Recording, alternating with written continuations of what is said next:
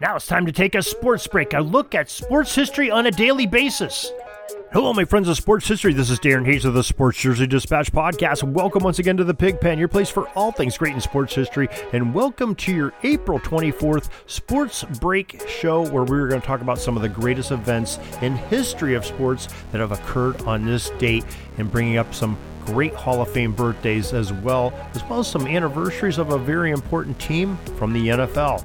We have all that coming up in just a moment, but first let's make sure that you are aware of our daily newsletter. Comes up each and every morning, gets delivered right to your email inbox, probably before you're even out of bed, so you can read it with your breakfast, maybe one of the first items that you look at in the morning, and know everything that's happened in sports on that day in the history of the games that we love, and many times finding out about the jersey numbers as well. Easy to sign up for. Go to the show notes of this very podcast or the top of jerseydispatch.com or pigskindispatch.com. You can cancel at any time and it's totally free. Now, let's get into our sports history for this April 24th day, and boy, do we have a lot to talk about today. We're going to start off in the realm of football in our Pigskin Dispatch stories of the day, and probably the top one is that this is an anniversary of an NFL team, as we alluded to earlier in the program. April 24th, 1974, the National Football League awarded a franchise to a group from Tampa, Florida, that would soon be known as the Tampa Bay Buccaneers. So far, the Buccaneers have won 2 Super Bowl championships, but it didn't really start off that rosy. They had a couple really rough stretches in their first couple years, and then all of a sudden some magic happened. They made the playoffs and then had some up and down seasons from there, but finally won some Super Bowls a few decades into their existence, and just won one a few years ago with the legendary Tom Brady at the helm. Now, the Buccaneers joined the NFL as members of the AFC West in 1976. Who remembers them being in the American Football Conference? Because they were only there for 1 year. The following year, they were moved to the NFC Central, and now they play in the NFC South. So just some realignment there and some moving around of a new franchise. But boy, we are sure glad to have the Tampa Bay Buccaneers. Now, elsewhere in football history, we had some great moments occur. And we had the NFL draft in 1994. The first round happened on this date. And the number 1 pick was Ohio State defensive tackle Dan Wilkinson by the Cincinnati Bengals. Now, according to an NFL.com article, there are only a handful of future Hall of Famers selected in this draft as of this writing. Offensive lineman Larry Allen, a pick by the Dallas Cowboys, and the Indianapolis Colts' second overall selection of running back Marshall Faulk. Now, Faulk had some injury bugs that prevented him from being what the Colts expected, but years later, as a member of the St. Louis Rams, the talented back stayed healthy and reached his expected trajectory of greatness. Isaac Bruce was the 33rd selection of the Rams, and Seattle's pick at number 36 of center Kevin Mawai also produced bronze busts in Canton, Ohio. So tremendous draft in 1994, but there was also a pretty good one in 2004. They often call it the year of the quarterback. April 24th that year had the 2004 NFL draft, as the San Diego Chargers had the number 1 overall pick at their disposal, and they chose Ole Miss quarterback Eli Manning. Now, as a matter of fact, our newspapers.com football history headline of the day says that the, quote, Giants betting future on Manning, end quote. And that was the headline of the newspaper, The Morning Call from Allentown, Pennsylvania. But the New York franchise truly did go all in on the Ole Miss quarterback, as they traded their 4th pick, Phillip Rivers, and a 2004 third-round pick, a 2005 first-rounder, and a 2005 fifth-rounder selection to garner the rights of Peyton Manning's younger brother, Eli Manning. Now, the Giants' general manager, Ernie Accorsi, made the statement, quote, "We all had the unanimous opinion that this was a special quarterback, and you don't get a chance very many times and for decades to select somebody like him." And boy, were they right. 2 Super Bowls later, Eli Manning, a great Giant and a great pickup in that trade. But you want to take a little bit closer look at that. There were some great picks in that draft. Larry Fitzgerald, the wide receiver from the University of Pittsburgh, was chosen 3rd overall by the Cardinals. Quarterback Phillip Rivers from NC State was locked up in the 4-hole from the San Diego Chargers, who traded that. And another signal caller, Ben Roethlisberger from Miami, Ohio, was the 11th overall selection by the Steelers. I think we're going to see some Hall of Fame busts from at least two of those guys, probably all three. Other big names were Sean Taylor, Roy Williams, D'Angelo Hall, Jonathan Vilma, and Vince Wilfork. Some tremendous names indeed, and a lot of Super Bowls in there as well. Now we have some Hall of Fame football players from this April 24th date. In 1903 in Cleveland, Ohio, Mike Michalski from Penn State, an All-American guard, was born. He ended up signing on and playing in the pros with the American Football League's New York Yankees in 1927. He played it for a couple seasons until the league disbanded. Then he joined the Green Bay Packers of the NFL in 1929 and anchored their lines all the way to 1937. And we have some great bio on Iron Mike from that. He was enshrined in the Pro Football Hall of Fame back in 1964 and had a tremendous NFL career. So in 1915, on the 24th of April, in New York City, New York, Fordham's fine tackle from 1935 to 1937, Ed Franco, arrived in this life. Now, the Fordham Rams teams of the 1930s era were a dominant force to be reckoned with, and most of their success stemmed from controlling the lines of scrimmage, and Ed Franco was one of the reasons that they continued to play at a high level. Now, he had great accolades the whole way through, received the great honor of being included in the College Football Hall of Fame in 1980, and after his graduation, he returned to Fordham as a line coach and even worked for Vince Lombardi as a scout with the Green Bay Packers later on in life.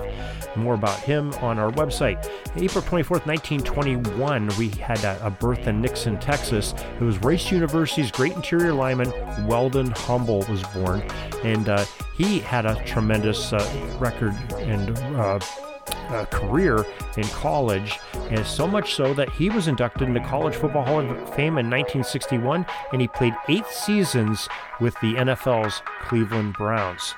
In 1948, on the 24th of April, Wise, Virginia Tech's talented end from 1956 to 1959, Carroll Dale claimed his date of birth, and he was a very gifted receiver at Virginia Tech, and later in the National Football League, he had over 17.8 yards per catch, and this is a gentleman that was playing in the 1970s, and following graduation, he played 5 years with the Los Angeles Rams, and he had a great NFL career.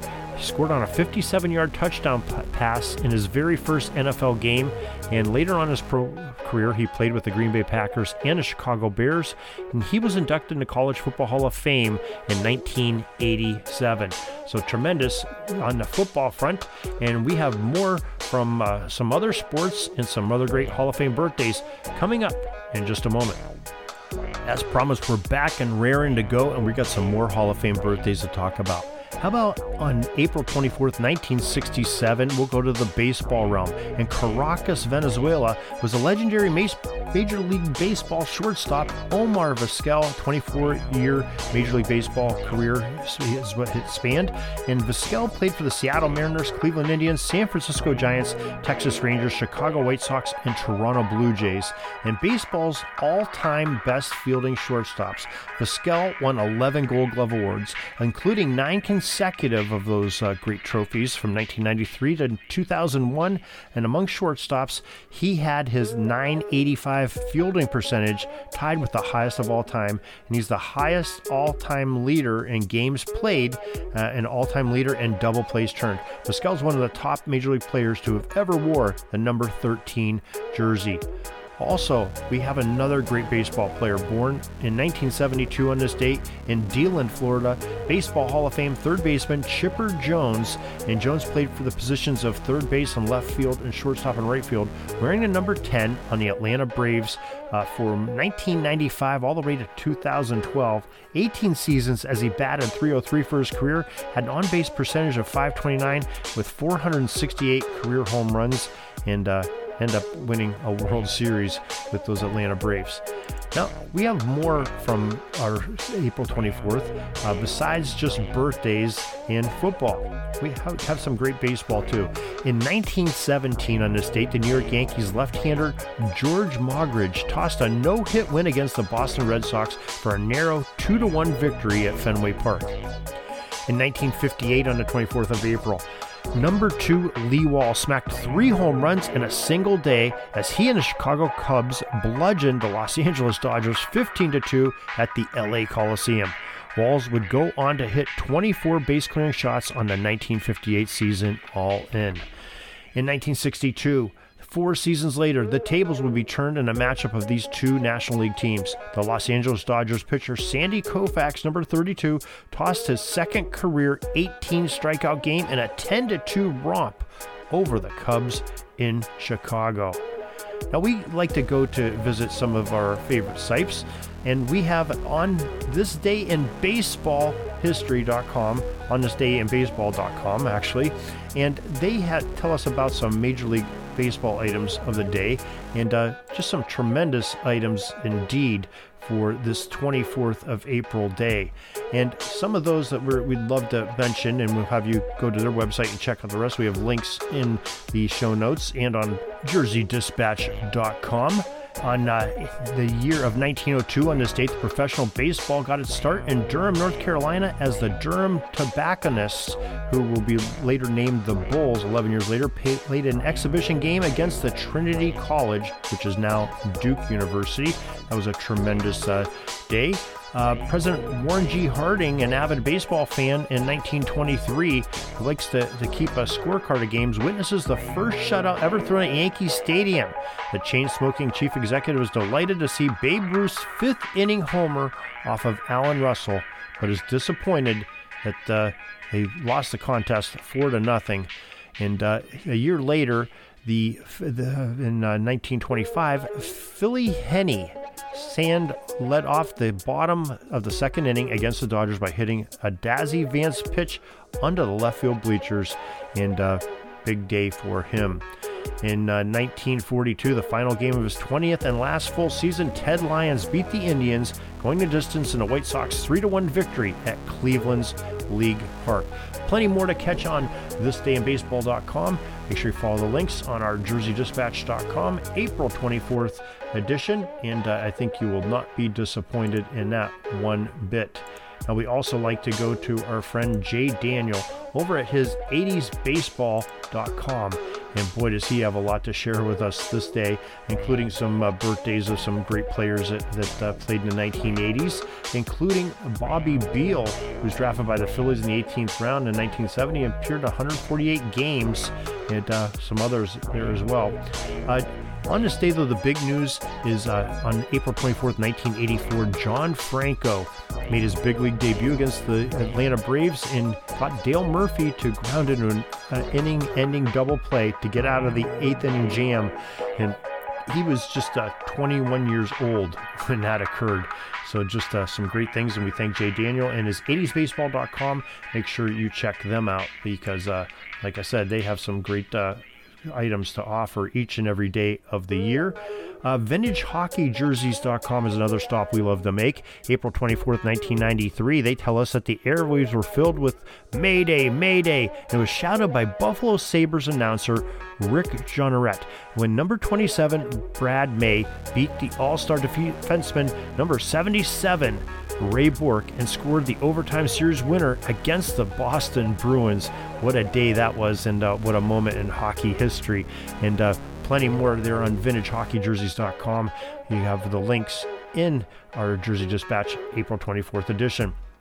Now we go to NBA.com, and they have a lot of nuggets of great moments in basketball history for this April 24th. We'll share a couple of those with you. April 24th, 1963, going out with a bang. Number 14, Bob Cousy ended his Boston career on a high note as he helped the Celtics defeat the Los Angeles Lakers 112-109 in Game 6 of the NBA Finals for the team's 5th consecutive National Basketball Association championship.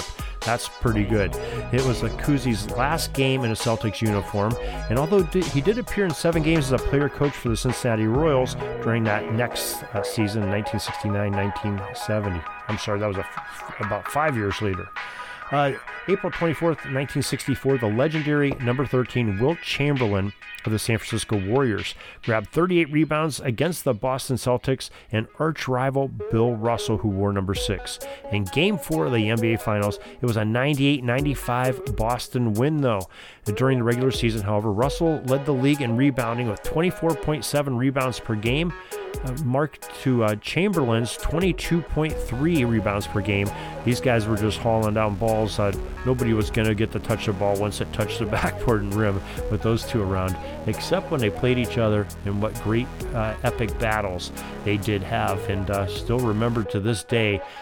2 giants of the game in more ways than one, in Bill Russell and Wilt Chamberlain. Well, that is our sports history for today. Like we told you, there are plenty of more avenues to get to more sports history by going to jerseydispatch.com, clicking on this April 24th day, or just look at the show notes and click on Jersey Dispatch or Pigskin Dispatch. We'll take you right to those great stories and our friends that we got some information from that were our inspiration, including vintagehockeyjerseys.com, NBA.com, 80sbaseball.com, and thisdayinbaseball.com.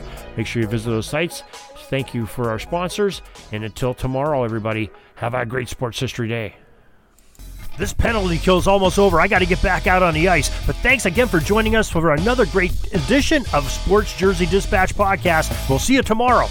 We invite you to check out our websites, jerseydispatch.com and pigskindispatch.com. Not only see the daily sports history, but to experience the preservation of great events and people that play the games. Find us on Pigskin Dispatch. It's also on social media outlets of Facebook, Twitter, Instagram, and don't forget the Pigskin Dispatch YouTube channel. You get all your daily sports history. Pigskin Dispatch is happy to be associated with the Sports History Network, the sports headquarters of yesteryear, found at sportshistorynetwork.com. This podcast is part of the Sports History Network, your headquarters for the yesteryear of your favorite sport. You can learn more at sportshistorynetwork.com.